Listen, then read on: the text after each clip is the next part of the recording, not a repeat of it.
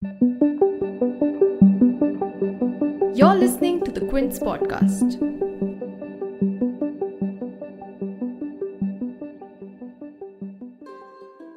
Hello, I'm Dia Mirza, and all through my pregnancy, I smoked. Actually, I didn't, but it doesn't really matter. Because my unborn child and I are a part of the 90% of the world who breathes polluted air. Breathing in Indian cities has been equated to being a regular smoker. WHO tells us that air pollution kills about 7 million people worldwide each year. In India alone, there were as many as 980,000 deaths in 2019 because of particulate matter. But these are numbers. Statistics don't touch us. Data doesn't shake us. We hear numbers, but we're moved by stories. So here's a true story. My own pregnancy was complicated by a bacterial infection, and my extremely prematurely born baby stayed away from me in a neonatal ICU for months from birth. I do not know what caused the infection, but I know that many millions of mothers worldwide with far less privilege than I have routinely suffer from complications during their pregnancy because of the toxic environments we live in. For the mothers and to those expecting here and at home, how do you feel to know air pollution particles have been found on the fetal side of placentas? That even unborn babies are exposed to the dirty air produced by motor traffic and fossil fuel burning? And what happens when our babies arrive in the world? Our children are born into a world in crisis. The IPCC report, the most comprehensive study to date, says it's code red for humanity. My baby is now a part of a planet where temperatures are rising by the day. Heat waves and other extreme weather events arrive unexpectedly and with more intensity.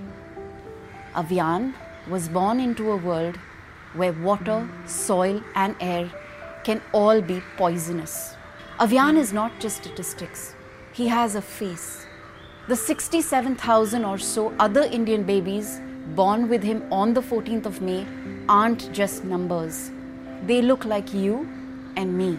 When we say we want a better future for our children, we cannot escape the question of what we are doing today, right this minute, to fix it. As a mother, I worry about this and what tomorrow will bring. I worry about biodiversity loss, and if my son will be able to see wild animals in their natural habitats rather than in books. Will he recognize a beach without the plastic waste that has become so common in marine and coastal ecosystems? I worry he would ask me questions like, why were all the trees cut? Why do I have asthma? Why couldn't you save the tiger from extinction? Why is the air so polluted and the sea so filthy? Why is there so much trash everywhere? And where is it going to end up? I ask myself, will he be able to travel and experience the world safely? And if some of its most beautiful wonders will still be around for him to marvel at? A child is born alive to both the beauty and the horror in the world. A child grows as healthy as the planet he lives in. Will he need to wear a mask forever? If not for COVID-19, then because of air pollution? We may delegate tasks at home or at work, but we cannot delegate to someone else the responsibility for keeping our children safe. If you feel climate action is hard today, think of how hard it will be tomorrow, and the day, the week, the month, the year, the decade after. The pandemic gave us a taste of how quickly our presumed control over our lives can dissipate. The challenges ahead are enormous. So let us make no mistake. What is unfolding around us is just a glimpse of the calamities that will grow.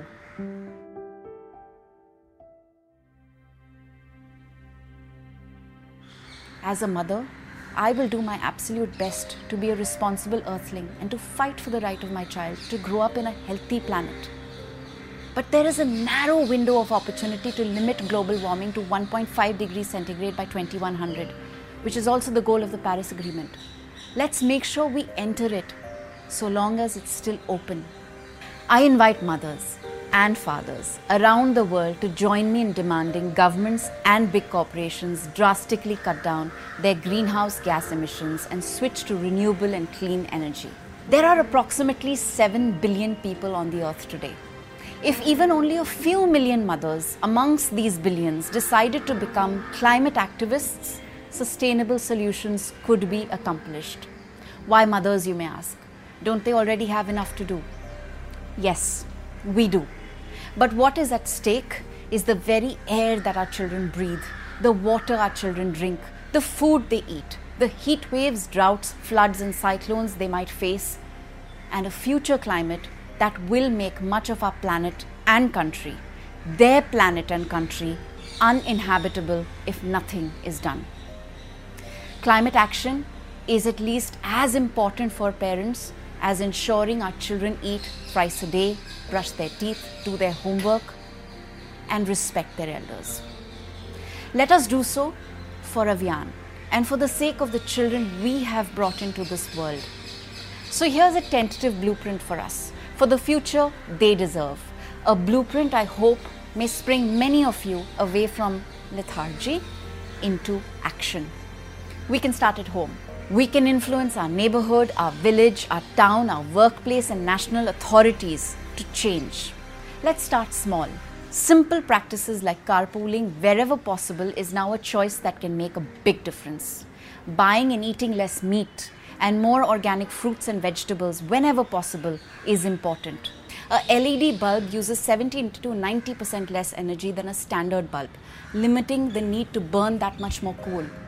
LED bulbs also last longer than CFL bulbs, which means a lower rate of manufacturing, which is another source of carbon emission. So replacing our lights from CFL bulbs to LED bulbs can be a cost-effective way to make a big difference. Yet, a far greater change would result when mothers and fathers push governments and businesses to act. India is on the verge of an acute power crisis due to coal shortage, and there's never been a better time to switch from fossil fuels to renewable energy. We cannot control the sources that power our homes and our factories, but we can control our politicians. Yes, that's how it works in democracy. Weeding out single-use plastics from our lives is another big challenge. We now know that plastics have made their way into the bloodstream of our babies. I ask mothers, let us begin questioning the origin and the ultimate destination of whatever we buy for our homes and children. Let's consume consciously. Plant trees. Yes, please. Let's plant them for the sake of the biodiversity that is vanishing from our cities, to replenish animal habitats and forests, and for greener neighborhoods for our children. Let us plant trees to memorialize special days, distribute saplings as gifts, and teach our children to hug trees and stand up for them. But above all, let's resist when our governments come up with a plan to bulldoze over a forest for the sake of a new shopping mall, a road, a highway, or an office building. Protecting ancient trees that we have is always preferable to starting anew. I studied in a beautiful school where outdoor classrooms were often organized under big trees. We fell in love with the most beautiful and rare species. We also talked about consumerism, and we were taught that human activity is changing the world's temperatures. But I realized that not all children have this privilege to access the right information. So let us please teach our kids that they're not the sole inheritors of the earth. Let's teach our children environmental stewardship. Let's also listen to our children. Some of the most powerful environmental action is being led by young people. Let us make climate change a part of our school curricula and dinner table conversations. I invite all mothers to speak out for planet Earth, the only home our kids will ever have. As a UNEP Goodwill Ambassador and a mother, I will continue to mainstream the climate issue wherever and however I can. Let us create our own revolution in our kitchens, social clubs, offices and boardrooms. Let's get on WhatsApp and Twitter and TikTok and spread the word. Mothers aren't going to sit out this crisis. Mothers will not take no for an answer from corporations and governments, because this time we are fighting for the right for our children to breathe, to live, to thrive.